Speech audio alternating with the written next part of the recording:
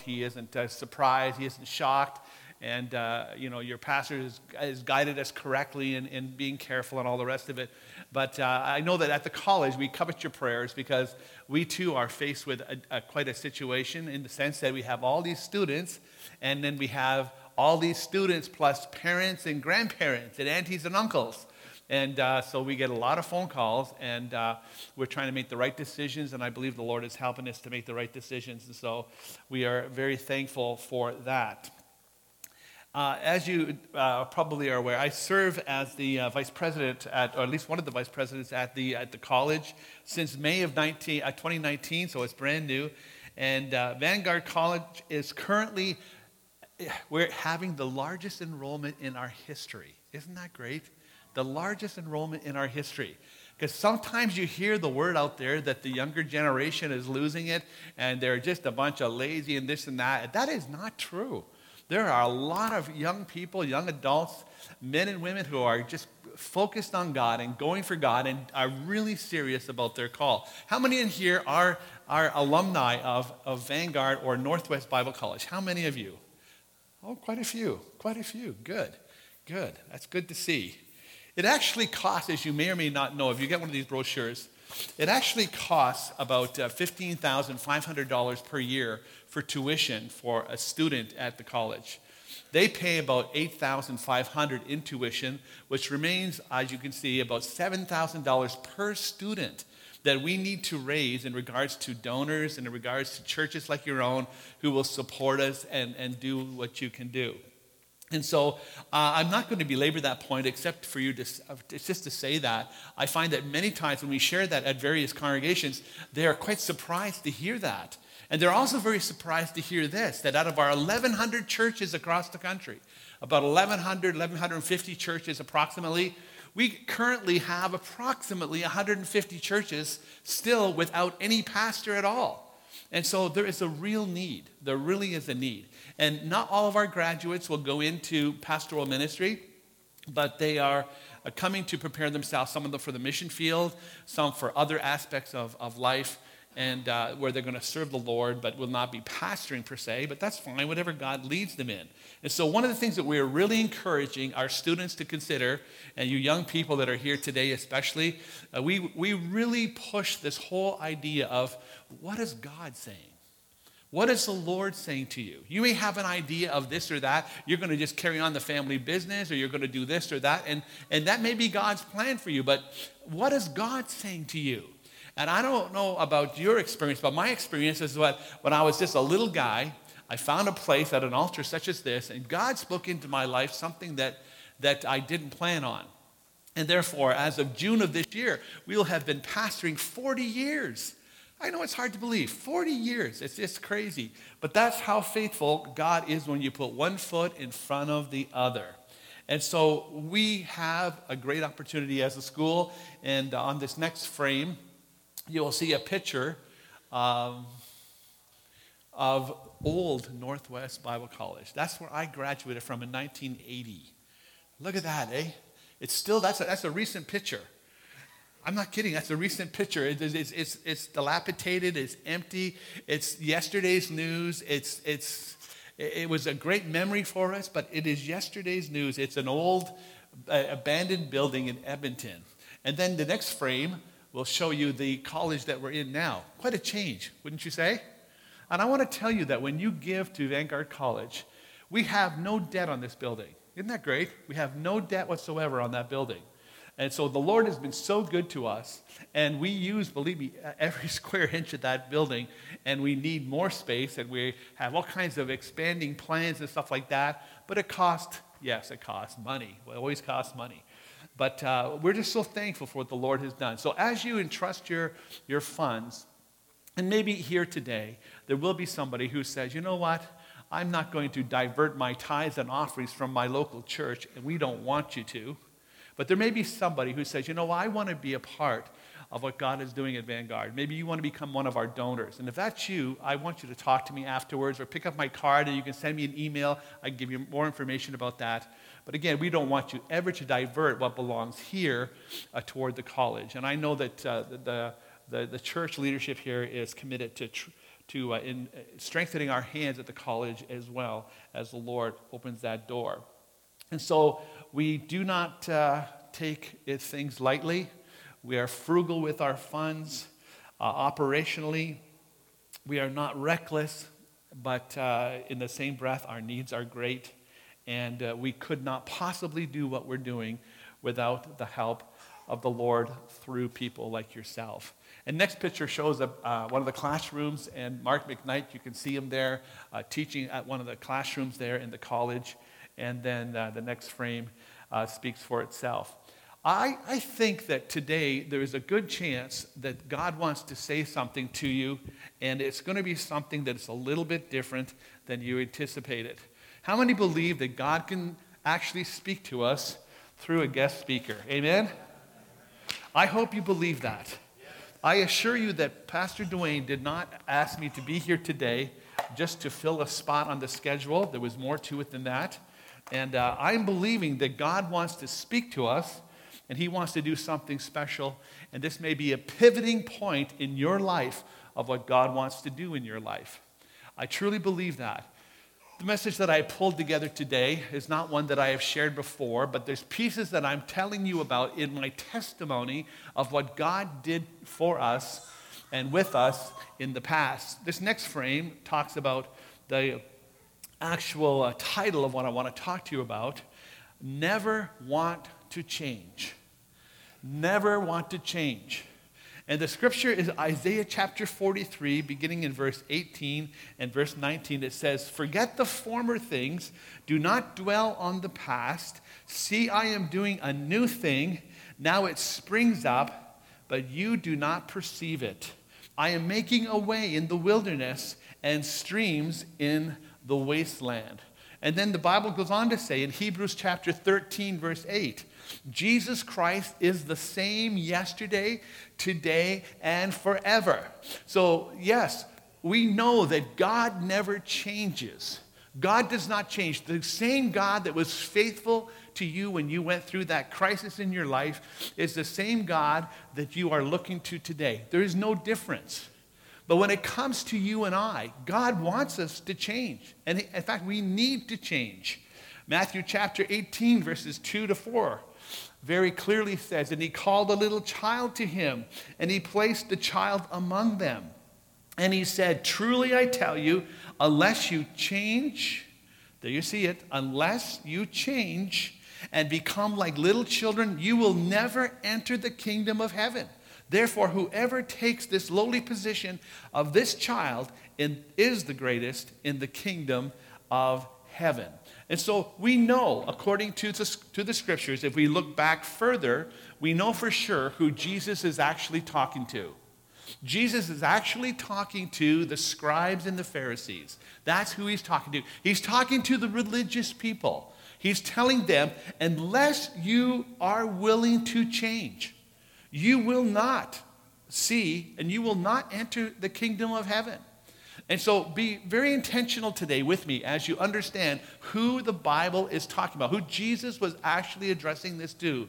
And now you and I have something to gain from this, of course, because you and I are here today, and God, in his wisdom, had this available to us so we could read it today in St. Paul here in 2020. Can you believe it? I mean, God knew that we would need to hear this.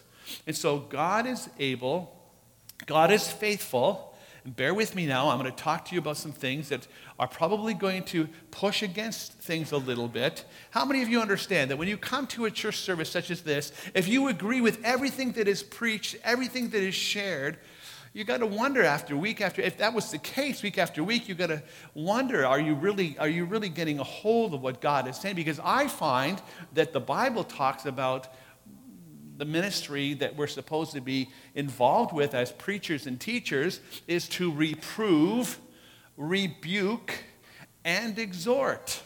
Now, as a guest, it is pretty easy for me to grab hold of the first two or the third, but the truth is, I want you to know that I approach this with great humility and great caution, because I know that you people are precious to him, and he cares about you, but he also cares about all the people on the outside. He cares about all those people. How many of you remember that when you were on the outside? Do you remember when you were, did anybody remember? I hope you do. I remember when I was on the outside. I'm so glad that people spoke to me. I'm so glad that people talked to me. This morning I was talking with, before breakfast, I was talking with the guy down in the hotel room and just in the lobby there and just talking to him. And we were agreeing the world's gone crazy and we were just chatting about it. And I don't know, it's a great opportunity to share your faith. And so I was telling him about putting his faith in Jesus Christ and putting his trust in God, because that's the only way we're going to get through any of these challenges in life is we're going to have peace with Jesus Christ. And he received my testimony quite nicely. And then another guy, yesterday when we checked in, a different guy, his name was Jason. And Jason was, I was inviting him to the service, and I was asking him, do you know where the church, a Pentecostal church is? And he didn't know where the Pentecostal church was. He's new to town. And so I didn't know either, so I couldn't even tell him where it was.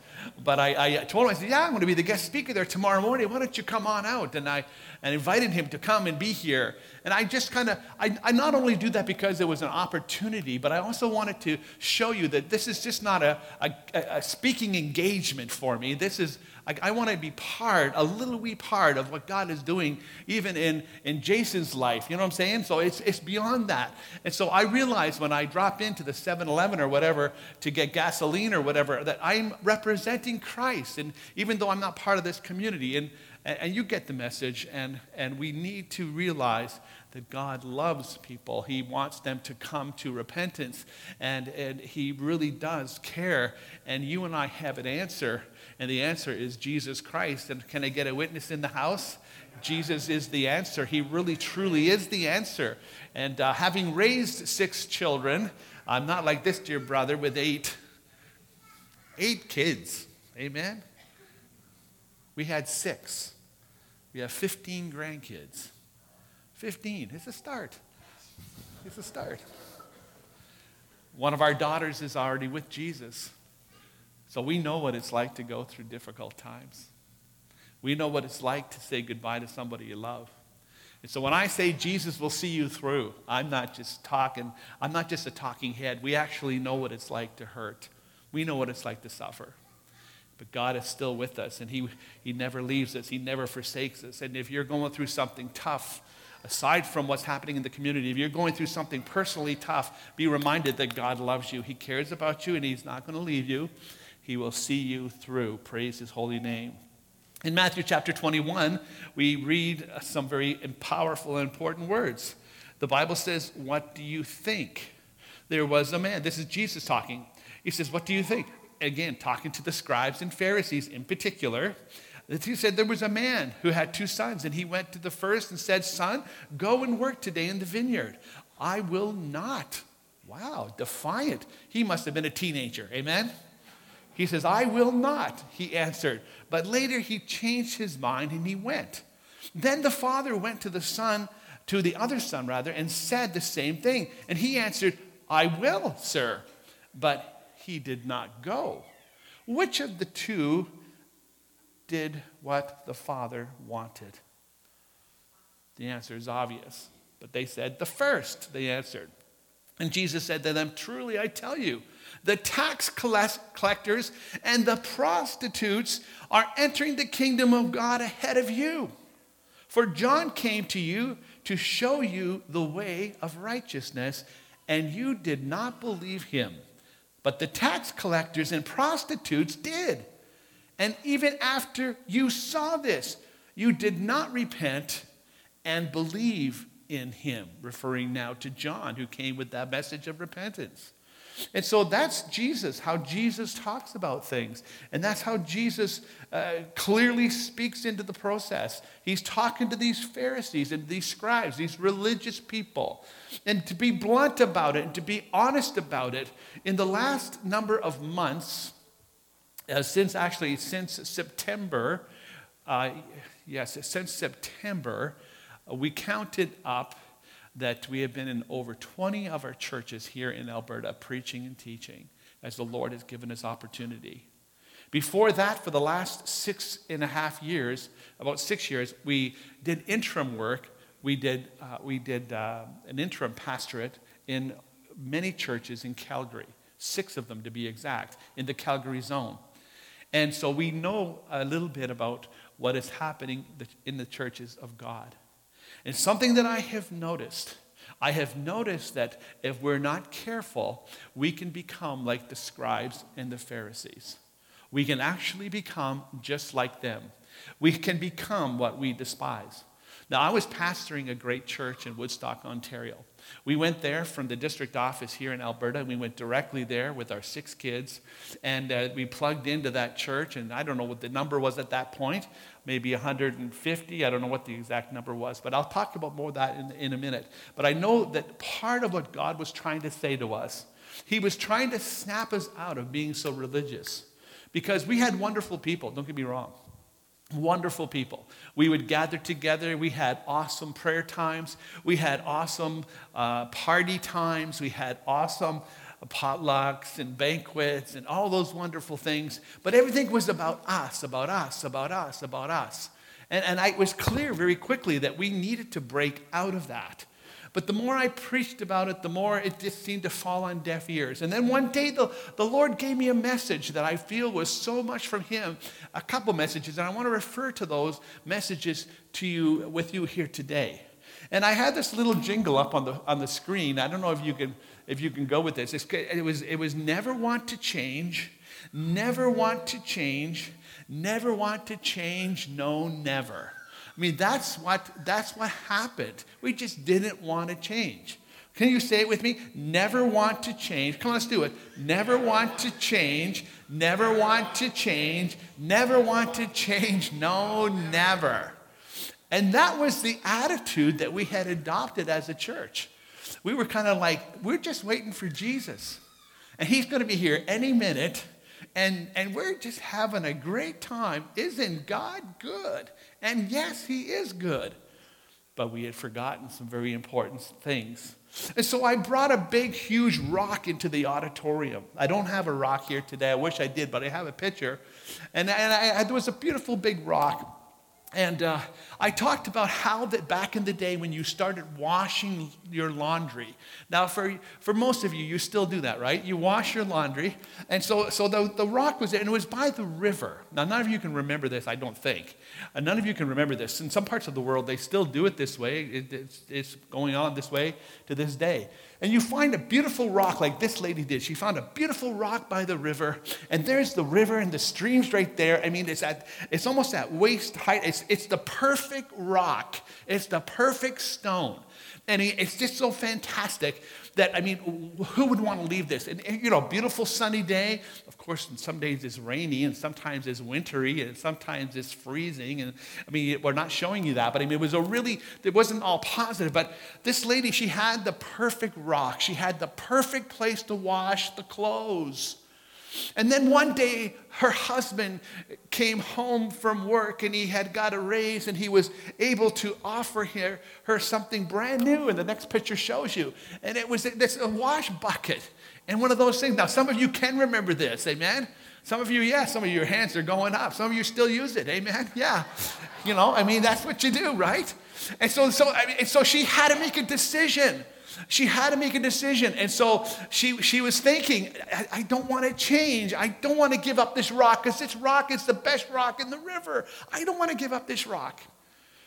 But she had to consider it now. Her husband brought this home. Now she could do the wash inside her house. She could be in there at the shelter with a roof over her head all year round when the bad weather came. It was definitely a step up.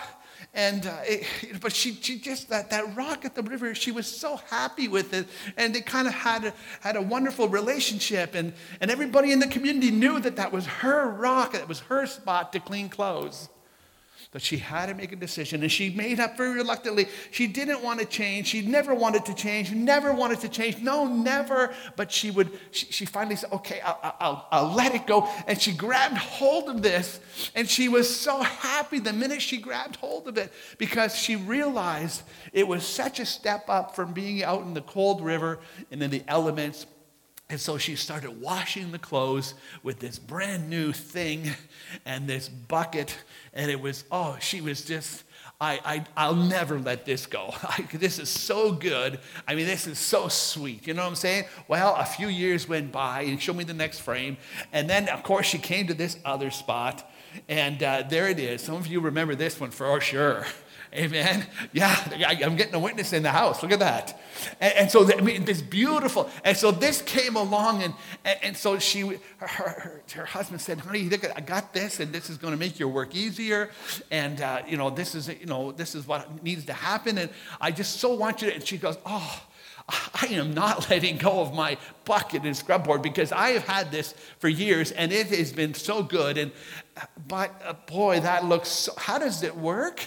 And she was shown how it worked. The first ones, you just pull the lever back and forth. You don't have to scrub like this anymore. And then, of course, then you put it through the ring, and you can wring it out.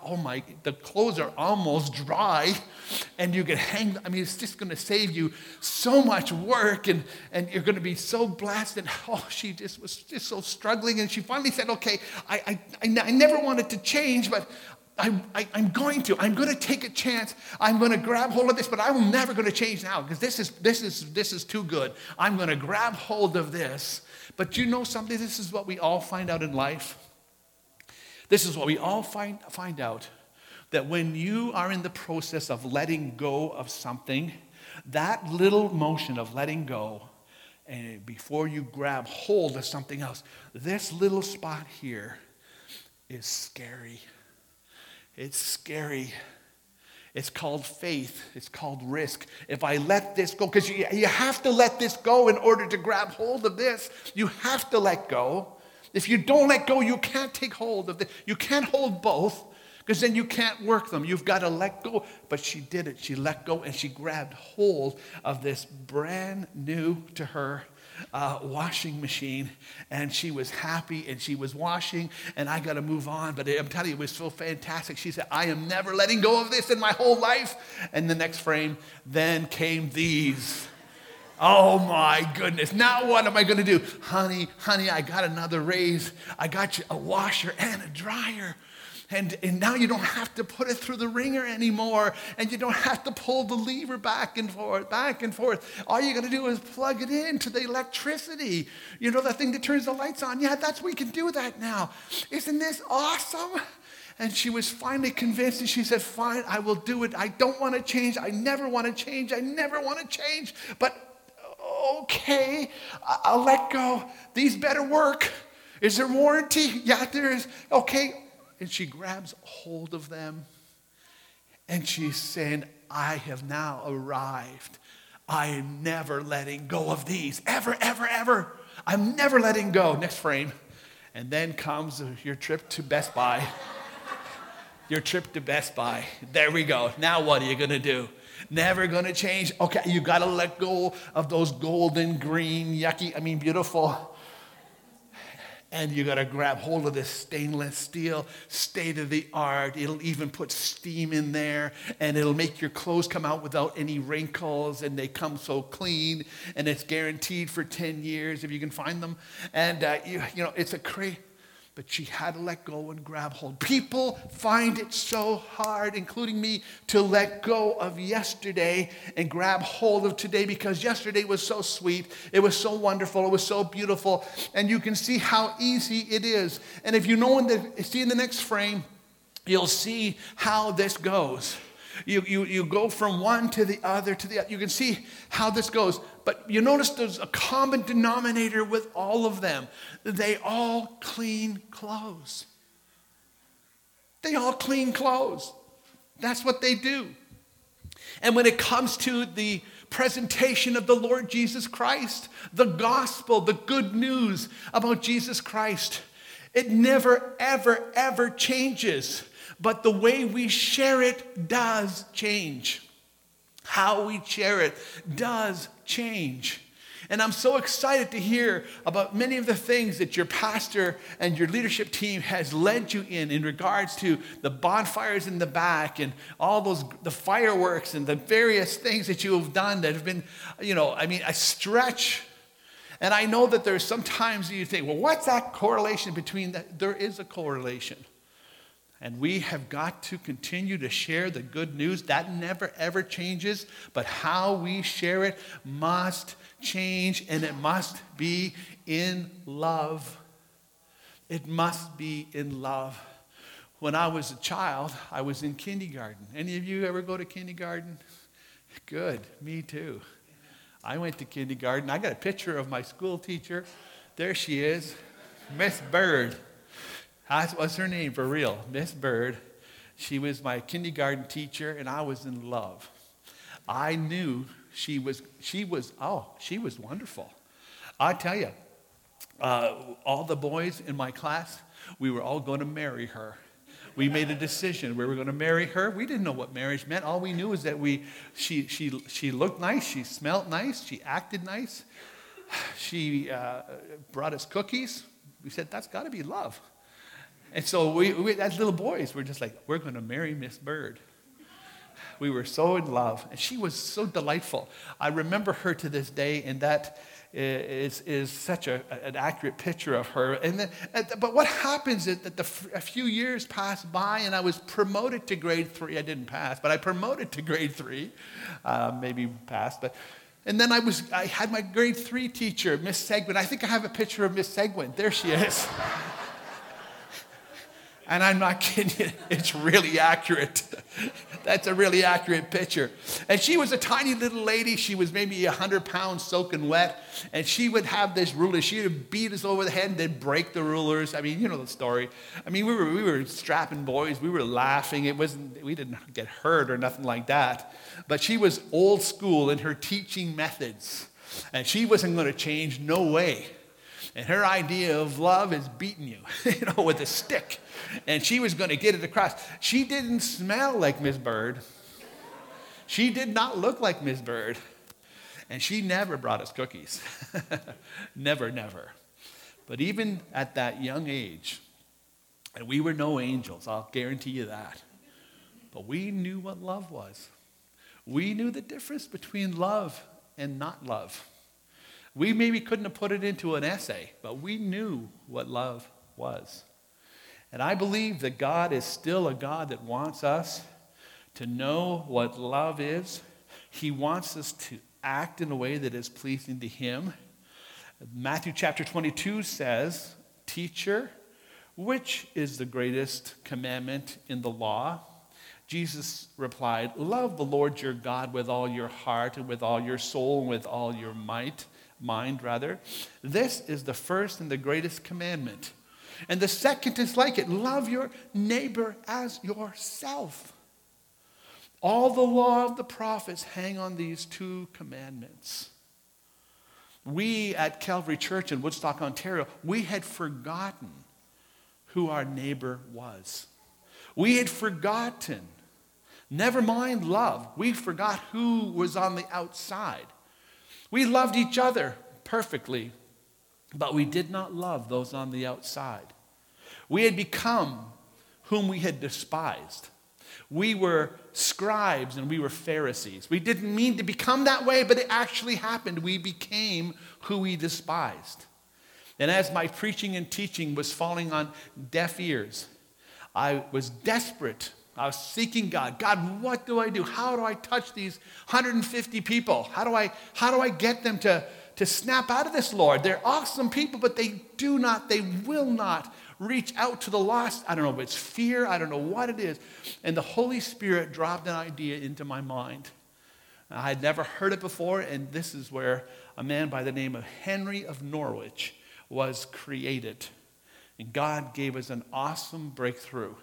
This next photograph, you'll see a picture of the building. That's literally a picture of the building that we went to, a very, very old building, very ornate, very nice, very impractical, but it was really nice.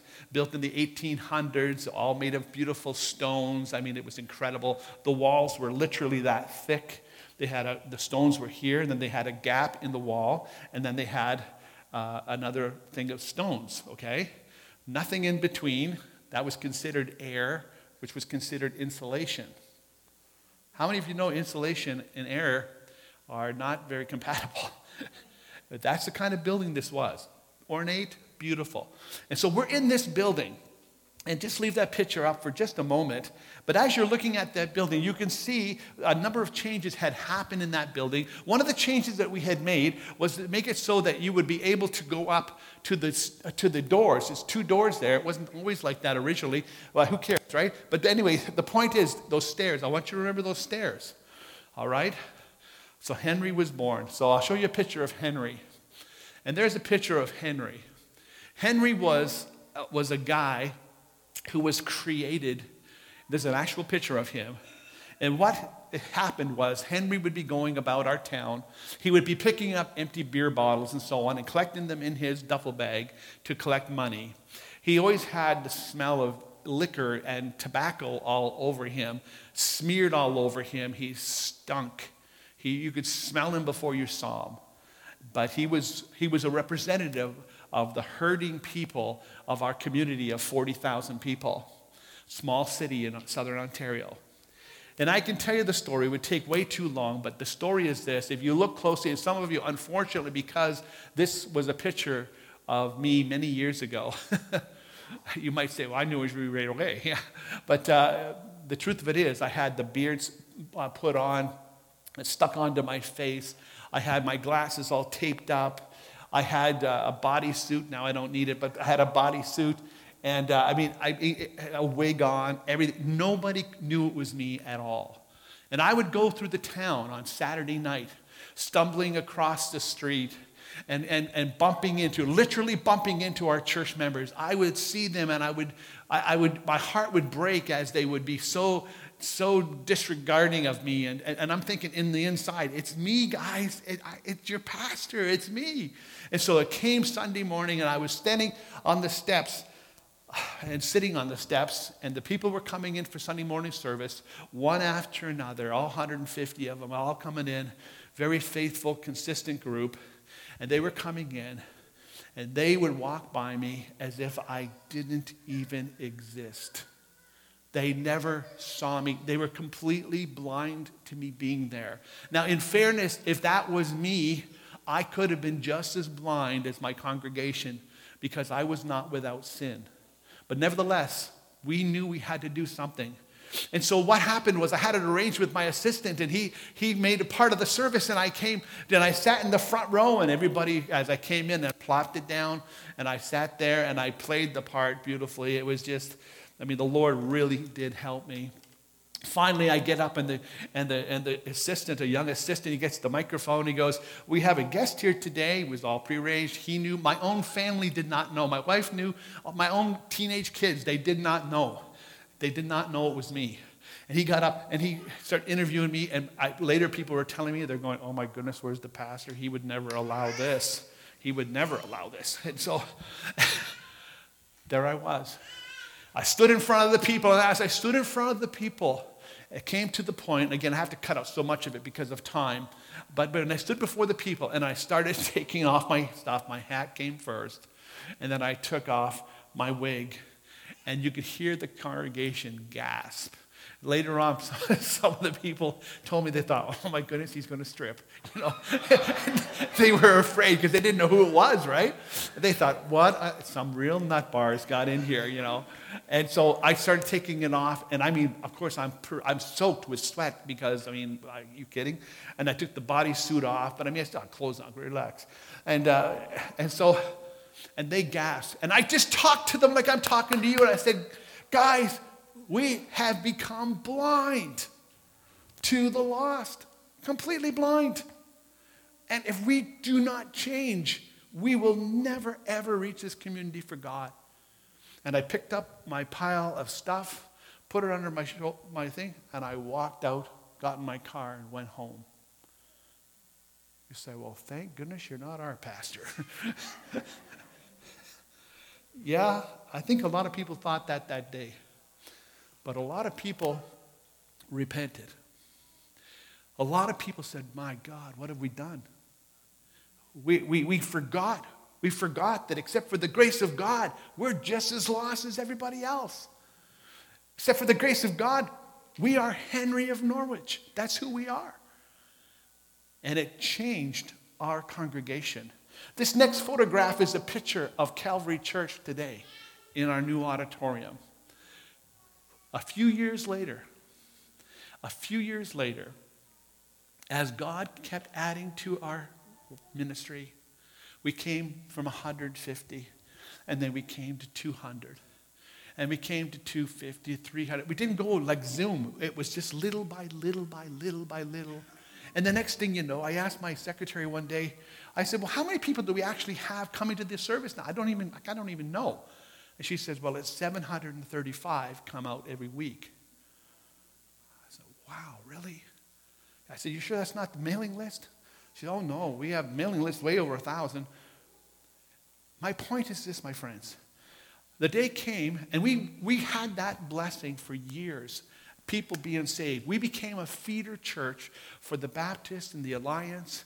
I mean, I'm not kidding. They acknowledged it because people would get saved in our services, and some of them didn't like our expression, but they loved Jesus, and so we would release them. Go. You can go to the Baptist church. They're a little more subdued. Go ahead. You know, and we would just like whatever. It didn't matter because the kingdom was growing. And then finally the day came 7 years ago where we left. About 7 years ago we left, and another guy came in, and he started doing his thing as led by the Holy Spirit, and the church started going down. They lost some people, but he was on track. He was right. The changes were good. The changes had to happen. It was in the name of the Lord. And now I'm glad to report to you that last Sunday, their attendance was just under 1,200 people. Just under 1,200. Our auditorium seats 700. And I tell you all this because I want you to keep in mind that God is able. This isn't from like some big place in Edmonton or Toronto. This is in a small city of 40,000 people. Woodstock, if you look it up on Google, we have the most churches per capita of any city in all of Canada. I easily could have taken that position and at one point wondered, God, why would they need another church here? Our property where we built was known as Church Row. And some would say, and what? And say, well, why build another? But you know, God had a plan. And that church grew to be the largest church that's not Catholic, because the Catholics were larger, but the largest church, Protestant church, in that community. And it's not a matter about who's the biggest, who's the smallest. It's a matter of who is reaching people for Jesus Christ. I believe that God has a call upon your church to be mightily used by Him, not just for those who are here, but for those who are on the outside. I think you're well positioned to grab hold of that. Now, that is not something new for you today. But I do say to you, what is the Lord God saying to you here in St. Paul, Alberta? What is God saying to you? You say, well, this is just a stop-off place for me. I'm on my way to Vancouver. So I have other plans. God's going to use me awesome in Toronto. Or I'm on the way to Edmonton. This is just a stop-off place. Isn't it interesting? If you could just grab hold, and it's true that God may be leading you elsewhere at some point, but right now you're here. Why not invest wholeheartedly here? Involve yourself wholeheartedly here. The Bible says, and I quote from the words of our Lord, listen to another parable. There was a landowner who planted a vineyard. He put a wall around it. He dug a wine press in it, and he built a watchtower. Then he rented the vineyard to some farmers and moved to another place. When the harvest time approached, he sent his servants to the tenants to collect his fruit. And the tenants seized his servants. They beat him, killed him, and stoned a third. Then he sent other servants to them, more than the first time. And the tenants treated them the same way. Last of all, he sent his son to them. They will respect my son, he said. But when the tenants saw the son, they said to each other, this is the heir. Come, let's kill and take his inheritance. So they took him and threw him into the vineyard, and they killed him. Therefore, when the owner of the vineyard comes, what will he do to these tenants? He will bring those wretches to a wretched end. They replied, and he will rent the vineyard to other tenants who will give him his share of the crop at harvest time. Jesus said to them, have you never read in the scriptures, the stone the builders rejected has become this cornerstone?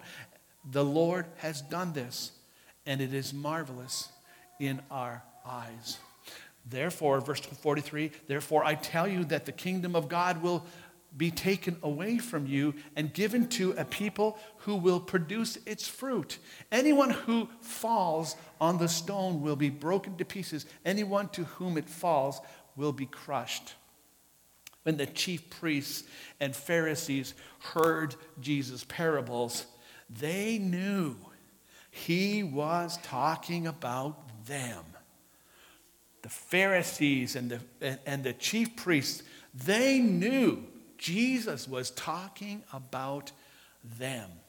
Now, let's just stop there for a second. If Jesus were to come to us today, whether it be through a preaching and teaching, through whatever avenue he chooses, and he were to say to us, I am telling you, you guys, I want to see you change, and I want you to do it right now, would you react this way? I pray not.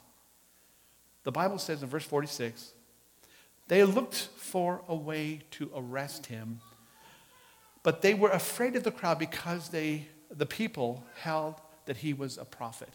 So instead of the Pharisees and the priests saying, what have we done, and repent, instead of doing that, they go, how can we kill him?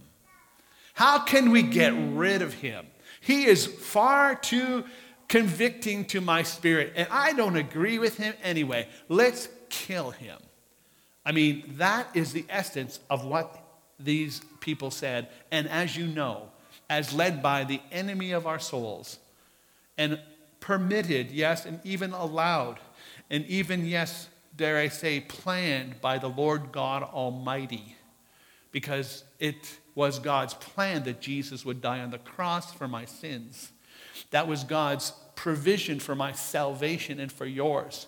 Awesome God that we have. But my friends, listen to what we need to hear on this today.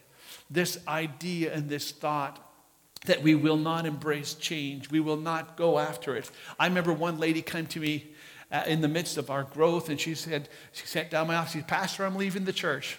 And she was a wonderful lady. She loved the Lord dearly. I said, well, why? Why are you leaving the church? She says, there's too many people. I said, too many people? I said, we've been praying that this would happen, that God would move and people would be saved and baptized, and this is just what we wanted, right? She said, it is, but she says, I don't hardly know anybody anymore. She said, I need to go to a little church. And it's just like the Spirit nudged me. I said to her, I called her by name. I says, what are you going to do in heaven? A multitude which no man can number. How are you going to handle the crowd in heaven? But I couldn't convince her. Did she lose out with Jesus? Absolutely not. She loved the Lord as much as the moment she came into my office to the moment she left. She went to a small church outside of the city, actually, and to about 20 people. And she was committed to being part of that 20 people. And maybe that's going to be the avenue for some people. I don't know, but I do know this, that if I was floundering in the sea of life looking for hope, I sure hope somebody would reach out to me and say, over here, there's room in my lifeboat. There's room over here. I can't help but use the illustration that I saw and that you have seen. People going through, I just hope they're not brothers and sisters in Christ. 10 and 12 packs of toilet paper stacked up there. You go online. People fighting, wrestling, swearing, because somebody wants to pull one of those packs of toilet tissue off of her buggy and his buggy and keep it for themselves. How many of you know that you're secure in Christ Jesus? How many of you know that there's people, neighbors and friends who are going to hell? How many of us care? I know you do. I know you do. And I know that you can't save a soul, but we can bring them, and we can talk to them, and we can point them to Jesus Christ. So that when we stand before the Lord someday, it's honestly going to be a thrill when we're able to see people that we have led to him. How awesome is that? That we actually get a chance to point people to Jesus Christ. Well, if you're like me, there's going to be things in your life that you're going to have to let go of. You're going to have to change some things. You might have to let go of something. I don't mean to bring attention unnecessarily to any individual, but I'm going to for a moment.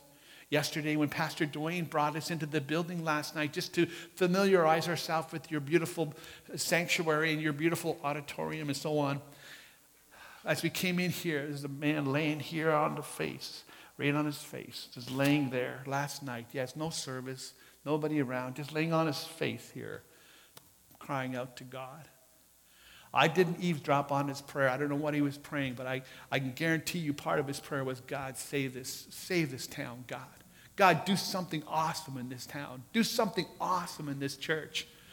And there's going to be stuff you're going to have to let go of. Just like that gentleman last night, he had to let go of some private or some personal time in order to get on his face before God on this altar. What do you have to let go of? I'm going to ask the keyboard person to come back to the keyboard, please. In fact, the whole team can come for that matter. One thing I love about the team that I saw this morning, Pastor, so encouraging. So many times I see this and I'm so encouraged. They're not just fulfilling a function. It's very clear. When the drummer has nothing to drum, you notice the drummer has his hands up to Jesus.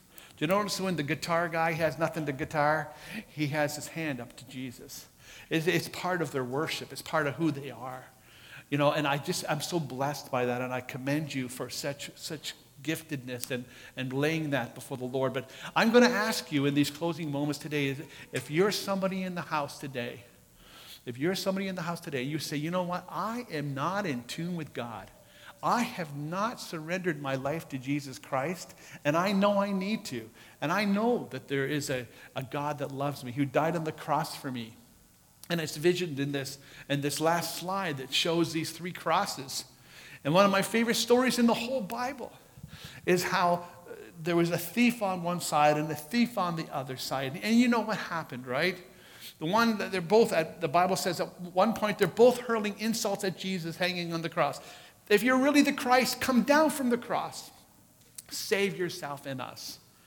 But at some point, the scripture points out that there was a change of heart. And one of those thieves came to a place where, and he said to the other thief, don't you fear God? Don't you fear God?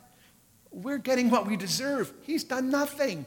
And then he turns to Jesus in those famous words, remember me, Jesus, when you come into your kingdom. And Jesus said these wonderful, wonderful words, today you will be with me in paradise. You will be with me in paradise. Believe on the Lord Jesus Christ and you'll be saved. Some people actually have stopped calling people to an altar, stopped calling people to raise their hand for salvation, because some people in the body of Christ even, they are saying, oh, that's too superficial. They need to know more. They need this. What? Hold it. You got to start somewhere. I started that way by going, yeah, I'm the guy. And that's how I started. We're not saying you're all sanctified and all clean. Hey, we get it. We get it. It's a process. But hear my heart, friends. We'd be remiss to close the service just in case there's somebody in the house. You say, you know what? I need to surrender my life to Christ. I need to do that. And I need to do it here, and I need to do it now. And I'm inviting you, if that is you, if I'm talking to you today, I'm going to ask you to raise your hand up nice and high. And then once I see it, you can take it down again. But I want to just make it really clear. You're saying, I surrender my life to Christ. I recognize that I'm a sinner and I need the Lord. I need the Lord. And I need to turn from my sinful ways to God. So it's a very serious thing that I'm asking. And so if that is you today, with every head up, with every eye open, and with everybody looking around, is there anybody in the house today you say, hey, that's me. That's me. And I want you to raise it up nice and high so I can see it, and then you can take it down again. God bless you guys. God bless you. God bless you. God bless you. Six people raising their hand. Is there anybody else? Is there anybody else? You say, hey, that's me. That's where I'm at. Anybody else? Pastor, I was preaching to our congregation for years like this. We had awesome people, just like you do. And then one day, Jim, who had been with us for years, he was participating, always a part of everything, volunteering, wonderful man, him and his wife, Barb. And Jim puts his hand up. And I'm like, he must have misunderstood me. I explained it again. He was there. I thought, well, I'm going to push the edge. I'm going to ask him to come to the altar. Not him, but just everybody who raised their hand for salvation. He comes to the altar. He accepts Christ. I said, Jim, you look like a Christian. You act like a Christian. You smell like a Christian. I thought you were a Christian. He says, I like the worship. He said, I've always enjoyed, the place. Your messages are okay. And he said, I just have never accepted the Lord ever in my life. He was a senior man. And I was reminded. And from that moment forward, I never assume that it's only visitors that God wants to save. Sometimes it's somebody right in the congregation that is faithful and loving but has never surrendered to Christ. And so I make that final call. Anybody else who would join these 6 people that have raised their hand, you would say, yeah, hey, that is where I'm at. I've not surrendered my life to Christ. You say, well, Pastor Keith, if you had have had everybody close their eyes and bow their heads, I would raise my hand, but not now. Well, if you can't handle it now, you won't handle it later. No way. So no one here is judging you. No one here is mad with you. If they are, that's their problem. So I'll ask one more time. Anybody else in the house? You say, yep, that's me. I want to surrender. God bless you, sir. Or ma'am, I'm sorry, I don't have my glasses on. Ma'am, I'm sorry. Is there anybody else? Anybody else? God bless you, sir. God bless you. God bless you. Thank you, Jesus. God bless you. God bless you. Now I'm going to ask those people to stand up, and I want to ask them to come to the front. Everybody knows who you are already. What's the difference? You might as well come. Come on. Come on. Just come stand at the front. Come stand at the front. Come on. Don't be shy. I'm not going to make you do it, but I know who you are. And I want you to come. We're not going to embarrass you beyond this. Believe me, you're not going to have to make a speech, nothing like that. Thank you, Jesus. Pastor, if you have a prayer team assigned, or board members and leaders or whatever, would you come forward now, please, quickly, and stand behind these people? Come on, sir, come right on up here. Thank you, Lord. Thank you, Lord. Amen. Amen. Amen. Let's get I want at least one person behind each one. If you're a committed person for this assembly, we invite you to come be a part of this, please. We need your help here. God bless you. Thank you. Thank you. Thank you. Praise the name of Jesus. Just need 2 more here. Don't be shy. Thank you, sir. Thank you, Lord. Thank you, Lord. Praise the name of Jesus.